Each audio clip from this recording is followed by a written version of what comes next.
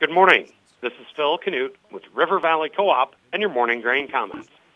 Corn futures finished the overnight session slightly lower, while soybean futures were higher. March corn was off a penny and a half, settling at 4.38 3/4. March soybeans were up 2 3/4 cents, settling at 11.97. In the outside markets, as of 7:45 a.m., the U.S. dollar index is off 90 points, trading at 103.523. March crude oil is off 77 cents, trading at $76.01 per barrel. Precious metals are lower, except gold. Industrial metals are all lower. The electronic mini Dow Jones is off 90 points, trading at 38,398.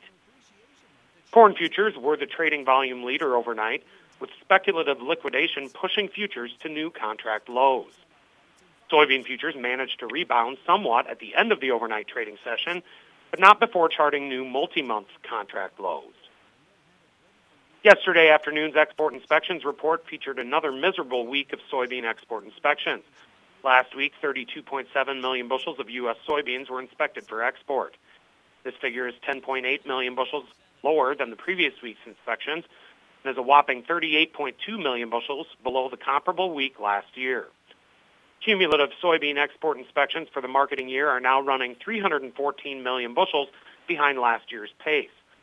USDA currently only forecasts a 237 million bushel year-over-year decline in soybean exports. With the South American soybean crop becoming available to the global market at a steep discount to U.S. supplies, it is appearing less and less likely that exports going forward will be able to close that gap. It is probable that this year's soybean export figure on the balance sheet will get much smaller in the future rather than maintaining or increasing. Yesterday, the fund sold 4,000 contracts of corn, sold 6,000 contracts of soybeans, and sold 3,000 contracts of wheat. They are now estimated to be net short 280,470 contracts of corn, net short 114,390 contracts of soybeans, and net short 72,345 contracts of wheat. From a chart perspective, March corn finds initial support at the new contract low charted overnight, 436.5. Support below this level is incredibly thin. Initial resistance is at 440, the overnight high, followed by 450, and then 453 1/4, the 2-week high charted on Thursday. March soybeans find initial support at the new 7.5-month low charted overnight, 1187 3/4, followed by 1175 1/4, the June 8th low, and then 1145 1/4, contract low charted on May 31st.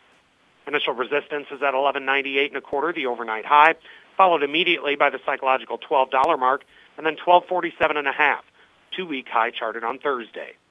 Opening calls are mixed to mostly lower. And with all of that, have a great Tuesday from your friends at River Valley Co-op.